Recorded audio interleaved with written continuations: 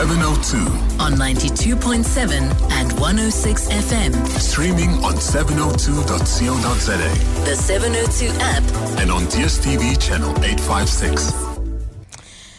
Good afternoon. It's just gone 6 minutes past 12. Welcome to the Midday Report. My name is TD Madia, standing in for Mandy Wiener over the next couple of weeks. We are chasing a series of stories for you this afternoon. We'll start in the Northwest, where Safety MEC Sello Lahari is visiting the Popo Molefe informal settlement, and over 2,000 Impala Platinum mine workers remain underground.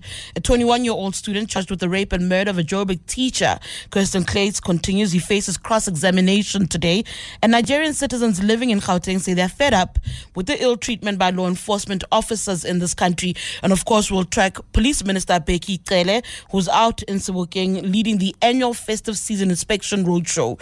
Your thoughts on these and other stories are more than welcome. 072-702-1702, 072-567-1567. You can send a WhatsApp, a voice note. We'd love to hear from you. Walking this talk together. Every hour. Every day.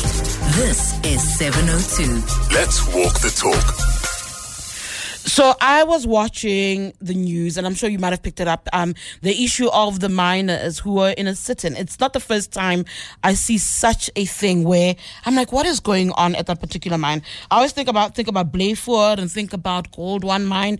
Those are the kind of stories that EWN's Nogukanya Mtambo has been following for EWN. So it's no surprise that I turned to Nogukanya and I said, what is happening at Impala Platinum? Because we're hearing news of yet another sit-in. Nogukanya, thank you for joining me. She's now in studio with me to try and dissect the story.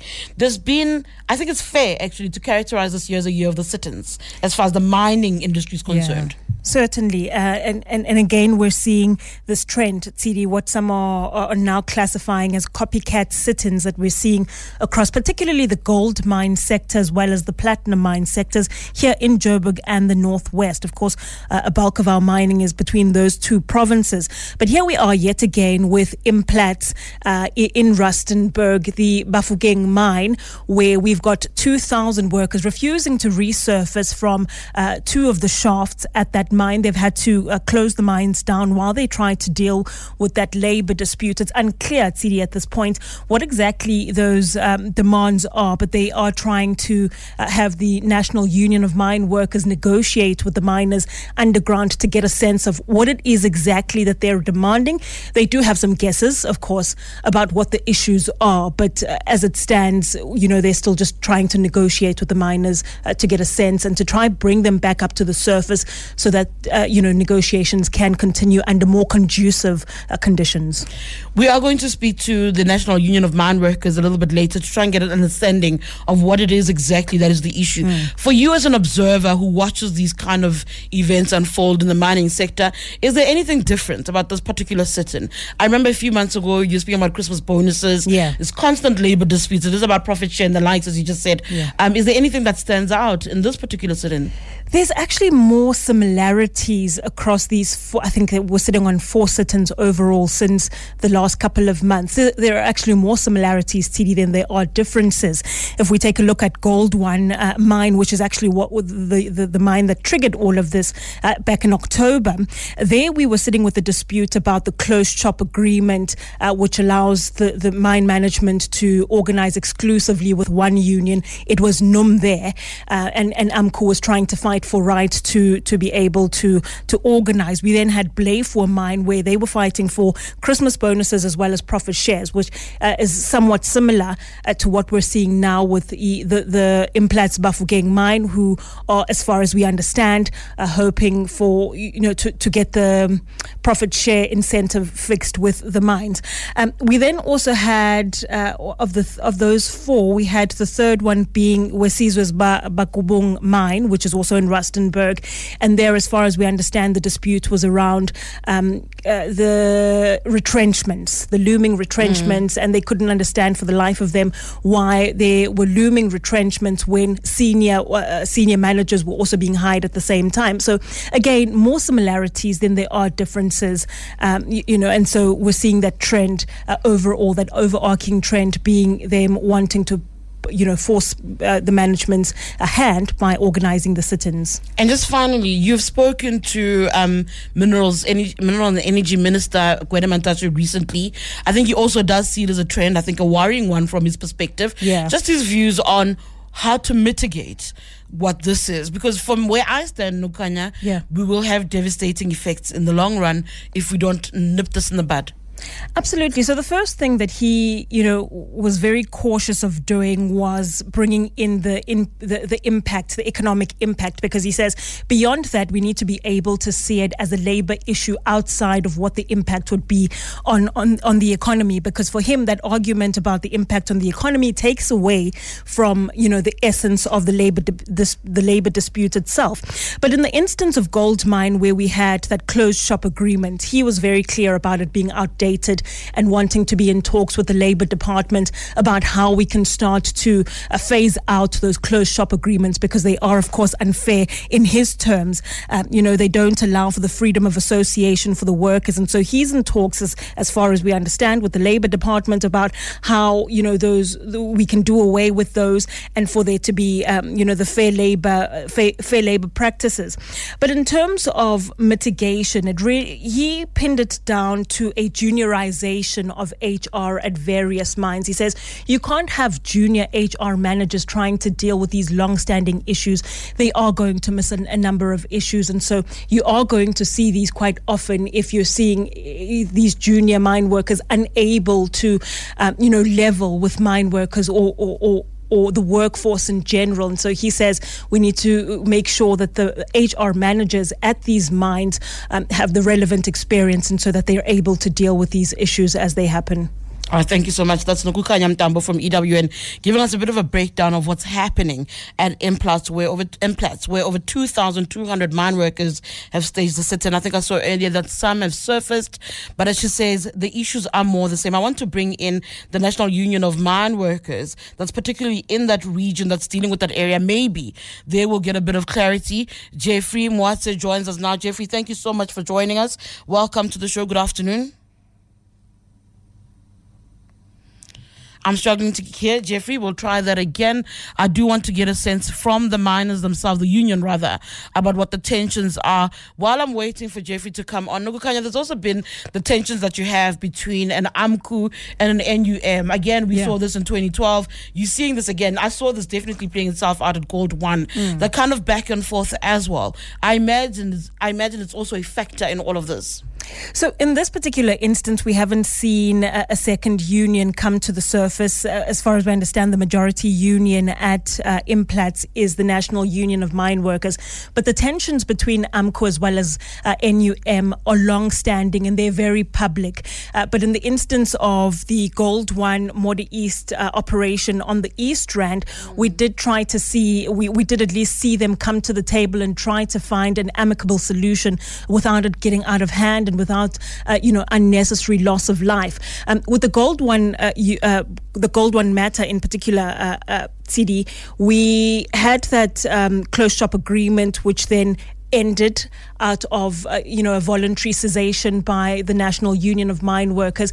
They had a 30-day period where, it would lapse in that 30-day period. Before then, AMCU would be allowed to organize. So we are sitting at the point where they are able to go to the table and find out how many workers exactly want to join them. But we are seeing here and there a willingness on the part of both unions to try and work together so that these labor issues are resolved amicably. Thank you so much for that. That's Nokukanya Mtambo.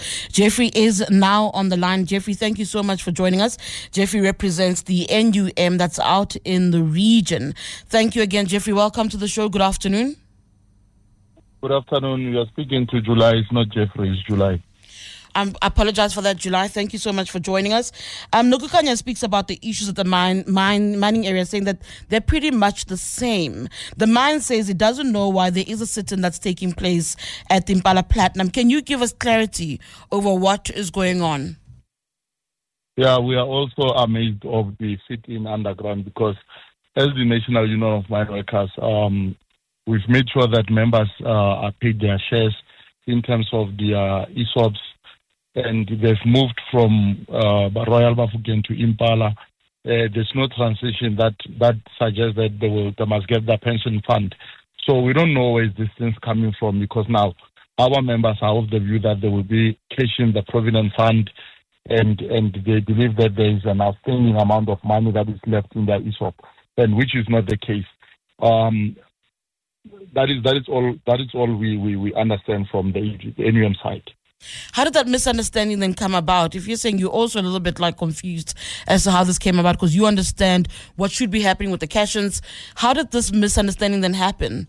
Have you spoken to some of those who were underground? I understand that some have surfaced. No, we did hear rumors a month ago, and we tried our level best to go around addressing the members in terms of the Khote mass meetings, and it seems to us that they do understand our explanation, but over and above that, now they're staging underground, and we are still engaging with our members to understand as to how best can we assist. I imagine that you're also having conversations with management as you try and approach this issue, because from where I stand, I understand operations have been halted. That some workers have also been recalled while this is happening. Yeah, look, we know for a fact, and we've been representing these members, that other members of NUM were suspended a month ago because of the legal mass meeting that they attended without an authorization. And we've attended to that matter. Even though the members were dismissed, we are still having a CCMA process that we will embark on to make sure that we represent our members. All right, thank you so much. That's July Ratibe, an NUM regional chair, explaining what's going on, saying that they are also stumped. They don't necessarily understand what's going on, but they are engaging with their members to try and get some understanding. And as Nogukanya said earlier, that we are starting to see this trends of these sit-ins. Some of them are copycat sit-ins.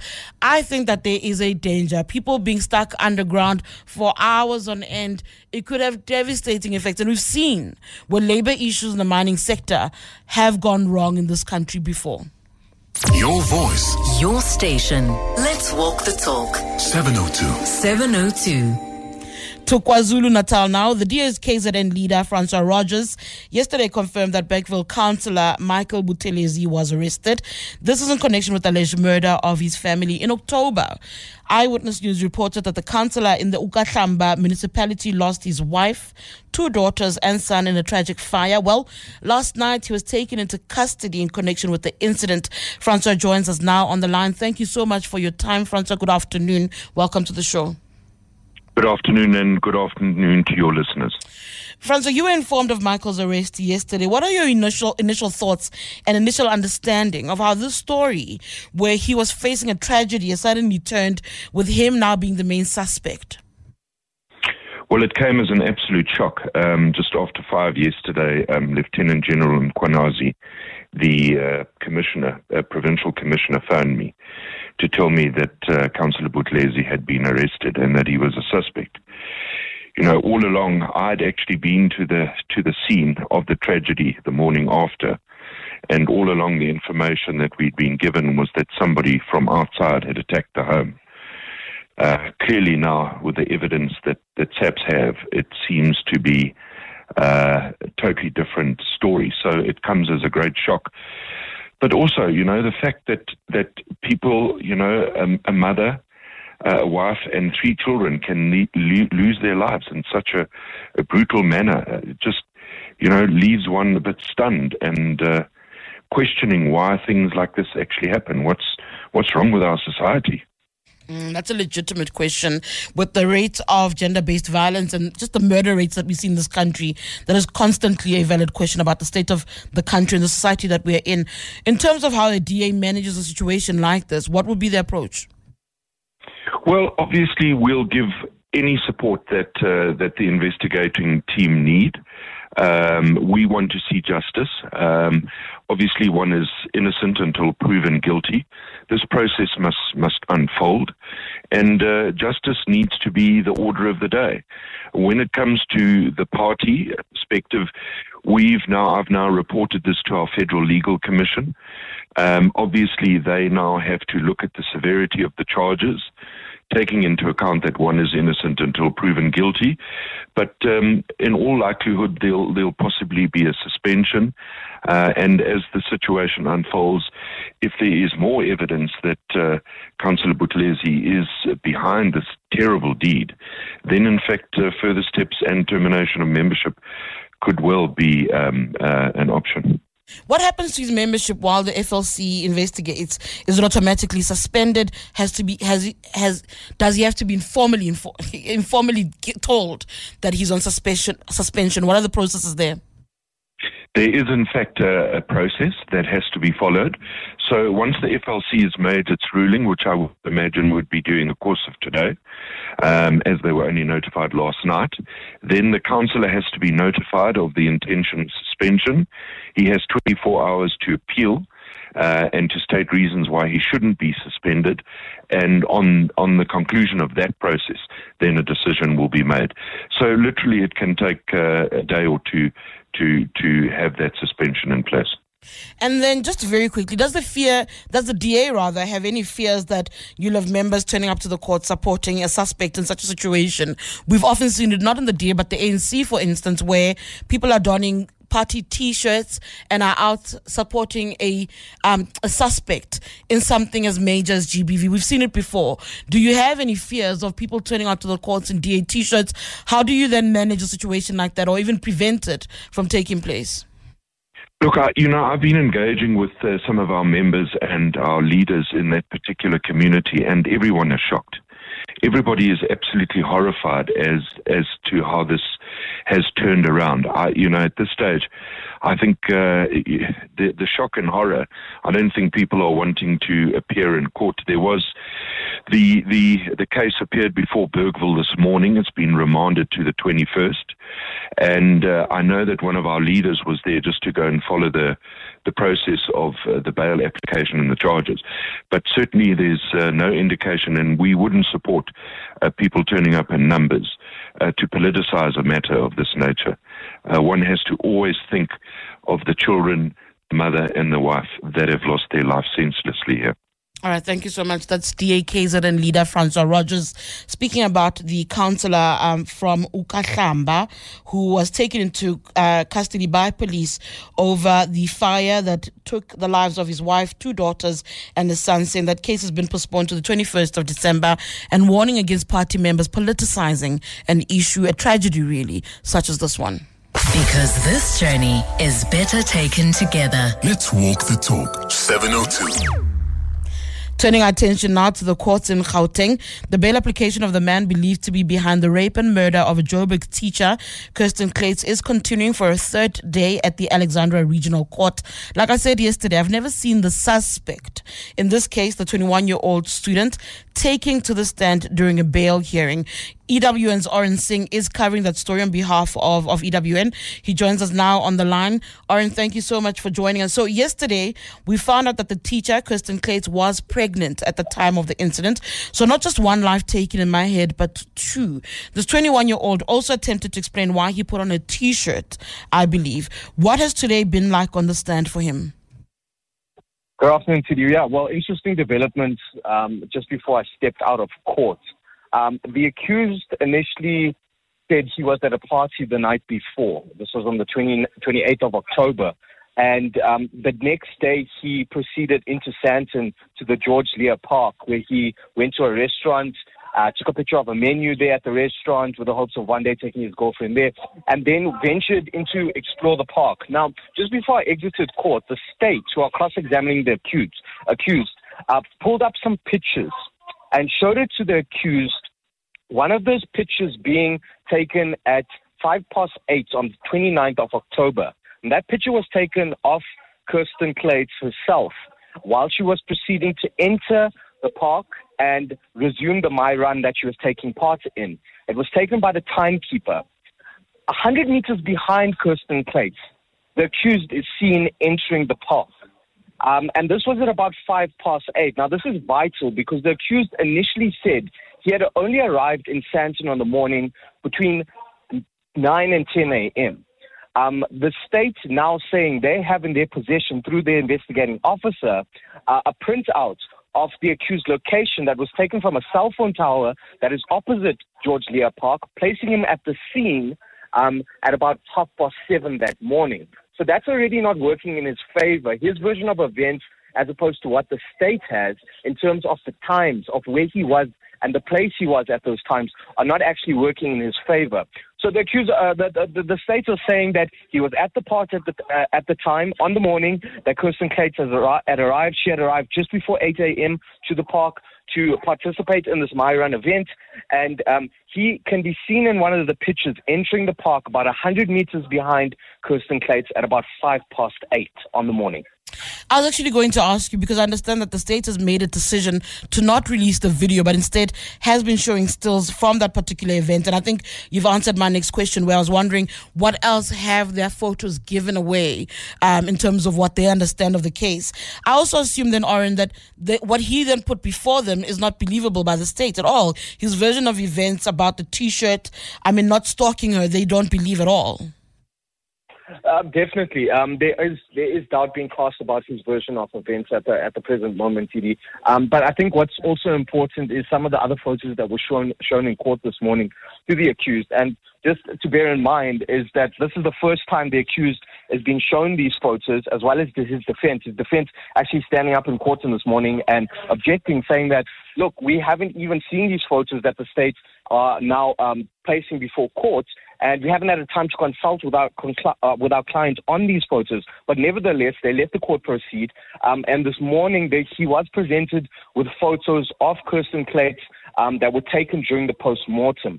He alleged that when he found her deceased in the park, laying down with a rag over her, there was only a cut on her cheek. He says that there were some scratches on her neck and so forth, but he didn't see that much. But the photos that were presented to him this morning showed her a lot of bruising to her face, to her lips, to her cheeks, to her neck and her ears. And we haven't seen the photos personally. I don't think the court will allow the public and the media to see those photos. But from what the accused was describing in the dock of what he was seeing, it sounds like Kirsten Cates was seriously injured and beaten during the struggle leading up to her murder. All right, thank you so much. That's EWN's Oren Singh.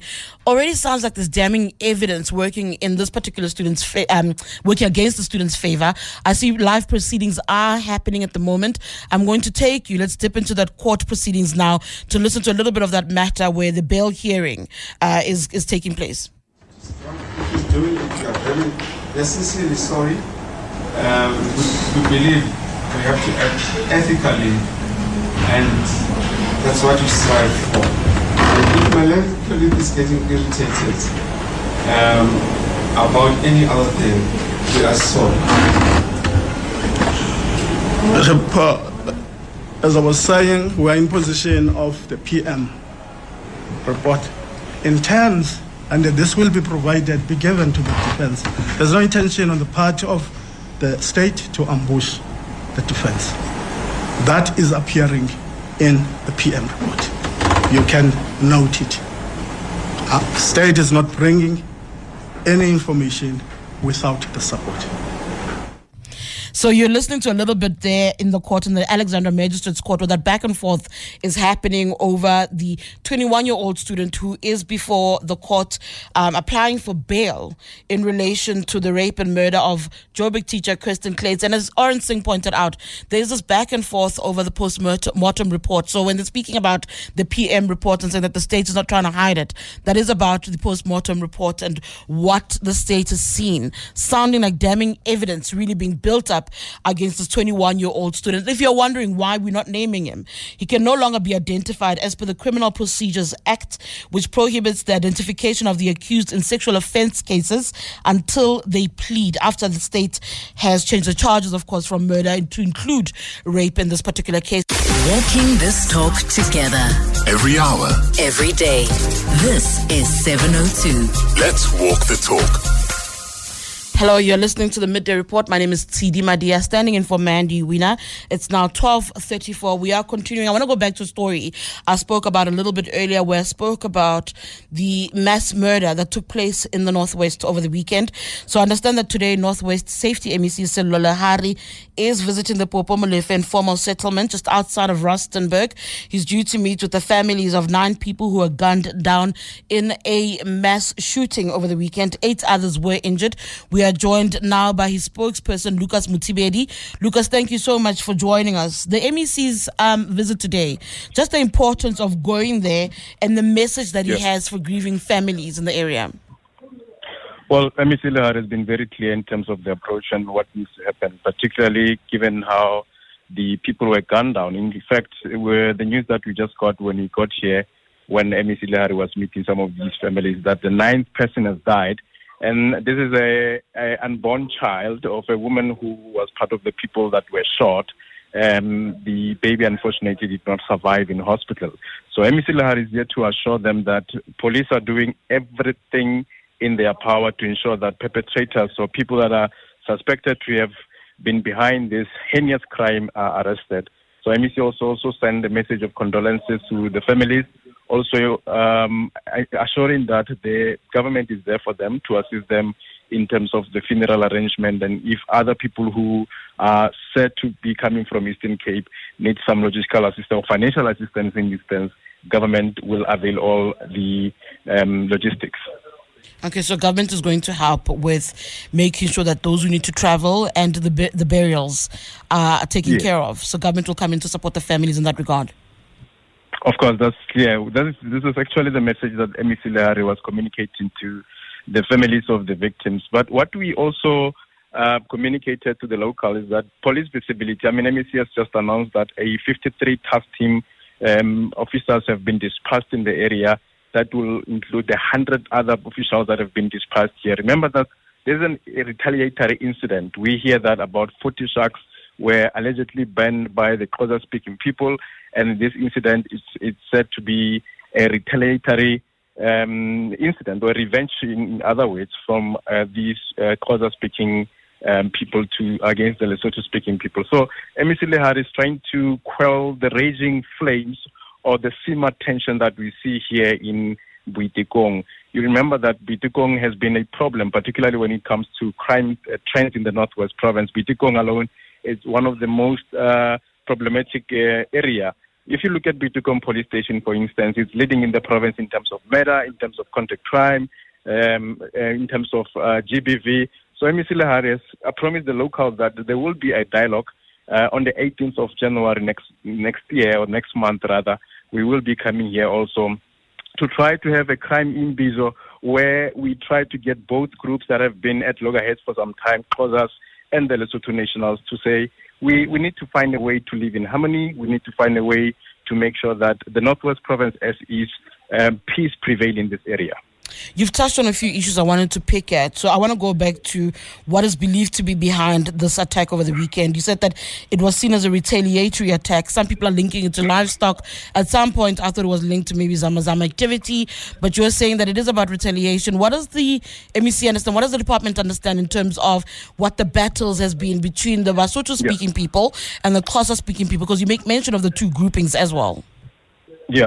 Well, from the brief that the MEC Lehari has got this morning from the local police station is that there was an incident of stock theft, and there's an allegation from the Lesotho Nationals who are saying that their goats were stolen, and it later found that in September this year, about 40 sharks were then banned, allegedly by the Xhosa-speaking people as a revenge.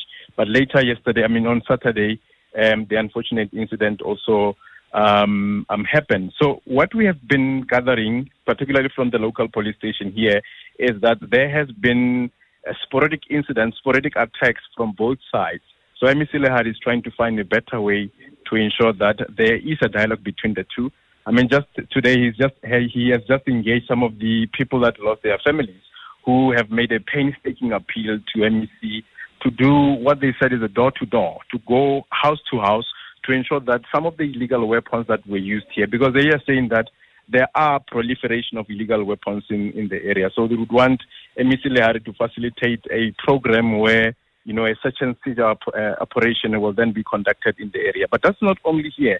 We just had of an area called Marang here in Rustenburg, which the local mayor has touted as a no-go area. They are unable to go there because there are illegal connectivity of water and electricity. So she also made a painstaking appeal to MEC to come and try to intervene in this area. All right, thank you so much. That's Lucas Mutiberi, who's spokesperson for the Northwest Community Safety MEC Sello Lehari. They are out in the Popomolef informal settlement, and as he says, that this seems to have been a retaliatory attack. It has been going on for some time. There's been stock theft, but also that the area is known for high levels of crime, and that there'll be increased police visibility, but government will also be supporting the families of those who lost their loved ones. Remember, 9 people were gunned down in a mass shooting over the weekend. Let's take a quick break and we'll continue after this. Your voice. Your station. Let's walk the talk. 702. 702. Hello, TD.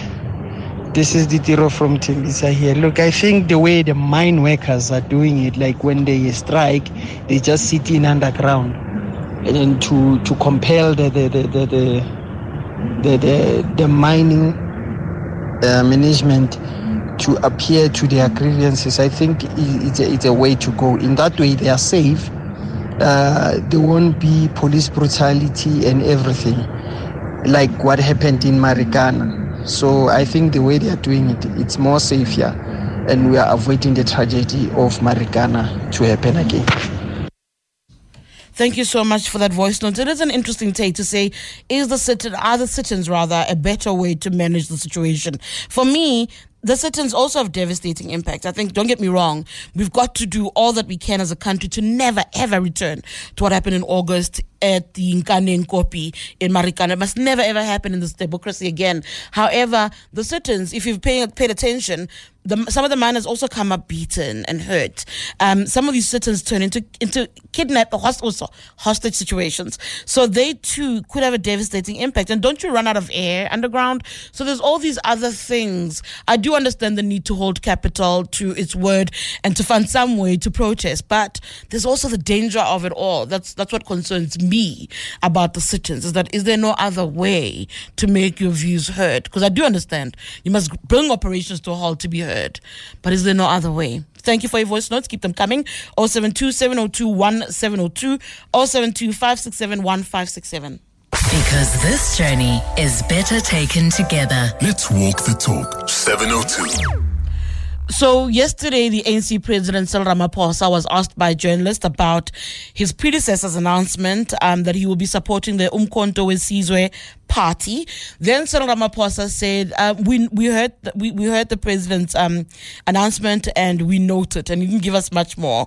KwaZulu-Natal ANC came out speaking, spitting fire really, saying that this is a fake Umkhonto weSizwe. Then you had Mavuso Msimang, who is a veteran of the ANC, who had resigned, now back in the party. But Mavuso Msimang then says the ANC owns Umkhonto weSizwe, because with all of this that's going on, this party is registered with the Independent Electoral Commission, so it's good and ready on paper to contest the 2024 elections. However, the ANC has threatened to take it to court, so that brings about the conversation around trademark. Many don't expect the ANC to have trademarked the name Umkhonto weSizwe. I think the argument as far as the IEC is concerned is that this is not a political party, and that's why it wasn't an issue to register it. I think there was an article in the City Press about this a few months ago.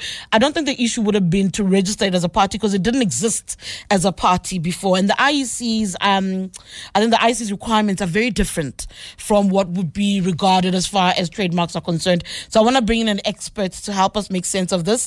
Maneleng Mapike, founder and director of the Mapike Attorneys, joins us now. Mane, if I may call you that. Hi, welcome. I'm happy to speak to you. The varsity person. Hi, good afternoon. How are you? I'm very good. Please help me. This is a legal question, so I definitely need your assistance. The battle over trademarks is not necessarily a new thing, and I think it's a battle that will rage on for a while. Is it as simple as we understand it to be? Is it a question of, does the ANC own the name Umkhonto weSizwe, does it not? When it goes to the courts, how does a thing like this play out? Okay, so I think the long and short of it is that the ANC actually has made an application for the registration of the trademark of the verbal name of Umkhonto Wesizwe and Umkhonto Wesizwe Veteran Liberation Movement. So they've made those trademark applications, and strangely enough, it was made this year in September. So it might have been some sort of intervention, having known that this particular party is coming forward. But even with that said, how with the trademark, you don't necessarily always have to register it. If you have shown that you've used it and there is goodwill that you've created and reputation, and somebody else wants to benefit off that goodwill, it's a concept that we call passing off in trademark law. So you don't necessarily have to register it, but it creates certainty when it is registered. So the ANC can show that it's been affiliated with this particular movement and the name Umkhonto Wesizwe for as long as it's been in existence, and that, this is something that is recognized as a movement that operates ancillary to the ANC. What would the IEC, that's a very interesting, what would the IEC have had to consider? Because for me, this is not a political party. It wasn't, at least when it was registered. And the IEC would have had an issue, if it was registered in existence as a party. Would this have an impact at all on the party that's now registered? Would they have to go back to the drawing table with regards to the issue of the name? Look, so from the assessments that the IEC conduct in how they determine whether a name can be registered, a political party can be registered. I'm not an expert in that area.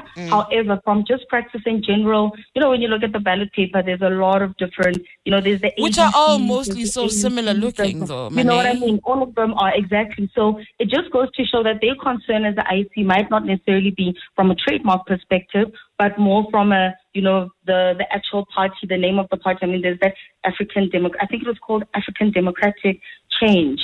And there's the African National Congress. And so all of that sounds very familiar. And then there's, Congress of the People and even in looks, they all, when you think about the AIC versus the ANC, I do know that Action SA had a struggle with the IEC, but that was because of reflections of our flag. It was a question about using the colors of our flag. That I know is an issue for the IEC. Let me ask you, a battle like this, how long would it take in the courts? You're saying that what in September, the ANC did make an application, but the ANC also has the track record to show that since this name came into existence, it was used in relation to the ANC. But how long would a fight like this then take place? Because I'm wondering whether or not this would impact this new party and its chances of participating at the polls. Look, from an ANC perspective and just from a trademark perspective, if you've made an application for registration of a trademark and it's not yet granted to you, you still have a right of protection from the date that you made that application. So with that said, because the application was made, I think it was the 19th of September this year for that, and we also know that there has been that use, going into a court battle, and now, from a sake of urgency, whether they would be able to succeed by interdicting the party on an urgent basis, that's also an assessment that needs to be made. When did they find out about this particular political party and the intention to use this new name? Did they only wait for the announcement to be made? And if they waited for the announcement to be made, why did they wait so long? Because they already knew about it.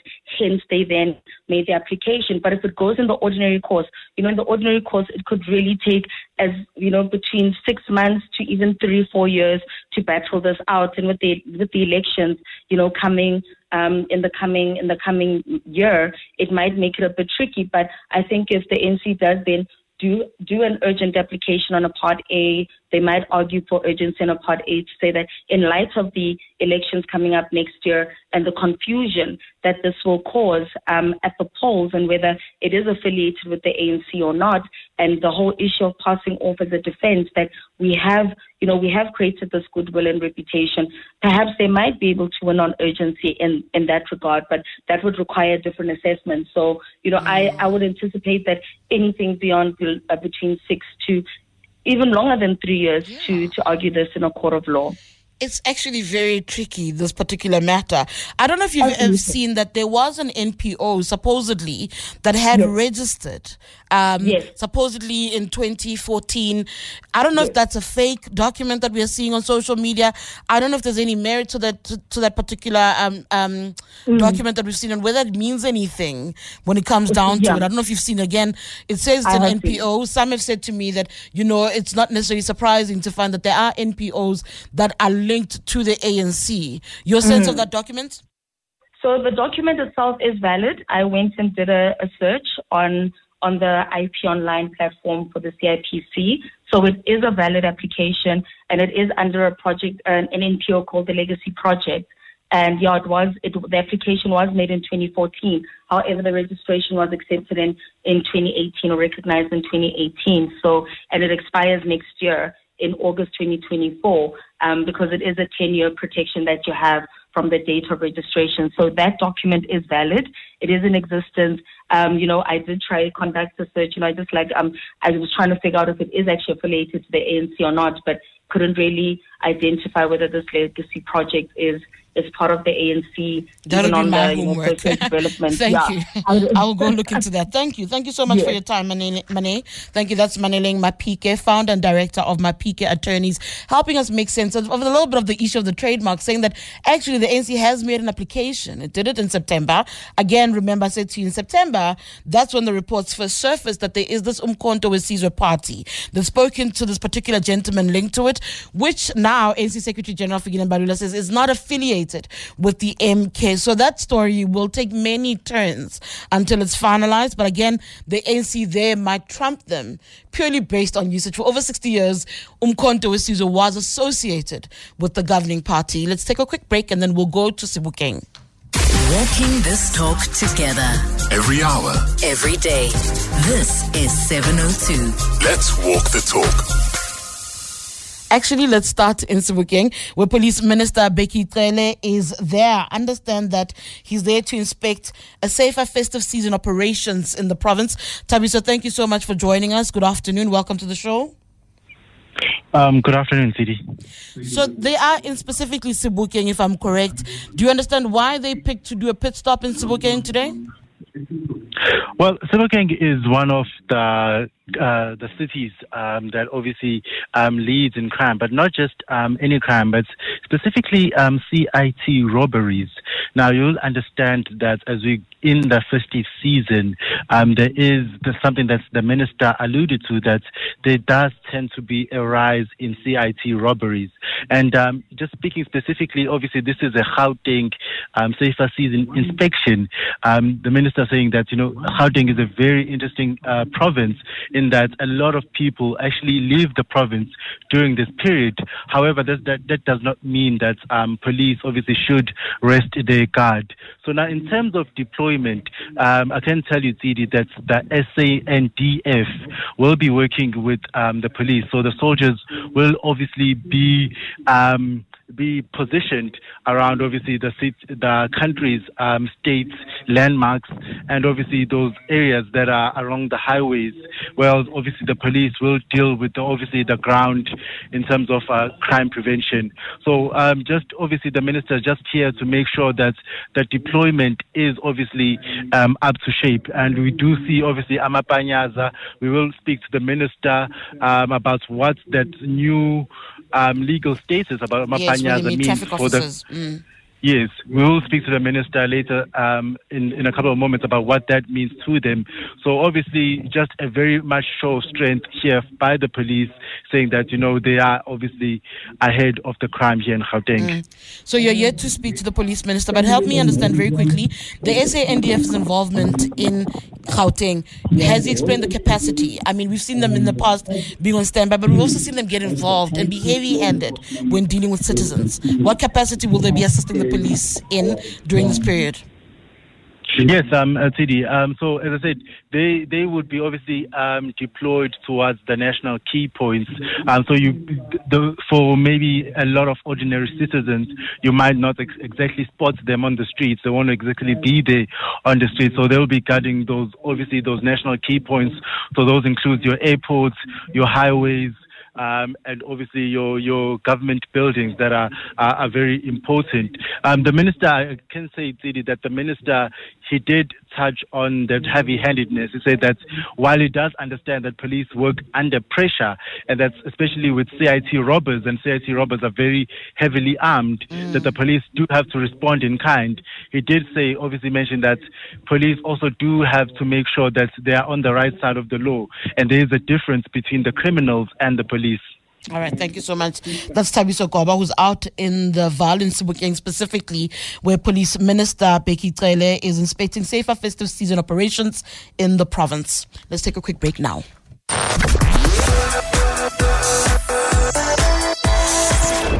Are you ready for your next vehicle? With We Buy Cars, you're truly spoiled for choice when it comes to their massive selection of cars, bakkies, bikes, and more. Browse through 10,000 vehicles online or visit your nearest We Buy Cars branch. Vehicle finance, insurance, and more available in store. Visit webuycars.co.za and start browsing for your next vehicle. Your voice. Your station. Let's walk the talk. 702. 702. We are fast running out of time, but before this show ends, I wanted to speak to Frank Onyokwelu. I want to get his surname right. Frank is the president of NICASA. Good afternoon, Frank. Welcome to the show. Frank is president of the Nigerian Citizens Association of South Africa. And I understand that they were holding a protest yesterday. I saw an interesting article on the Times Live by Rorisan Khosana writing about the plight of Nigerians living in Gauteng. They marched to the office of Gauteng Commissioner Lieutenant General Elias Mawela to hand over a memorandum. Frank, I don't have much time, but help me understand the essence of the memorandum. What is contained in it? What are Nigerian citizens living here concerned about? Thank you so much for having me this afternoon. Greetings to the viewers and listeners all over. Our concern as Nigerian citizens is to cry out that our voice must be heard in the recent events that have happened in our communities, where our citizens were brutalized, harassed, shops were broken into, monies were stolen, things were damaged in the name of fighting or trying to comb the community. And this has to be victimizing even innocent people and citizens that are doing genuine and they are living businesses. So we are taking a stand to say that enough of this. Nationality is not a crime. We cannot be branded in this uniform every now and then, and we are running here and there. The climax of it all is a Nigerian citizen that died in the hands or in the custody of the police, which we have not gotten closure yet. So these are all that are contained in the memorandum submitted yesterday. All right, thank you so much.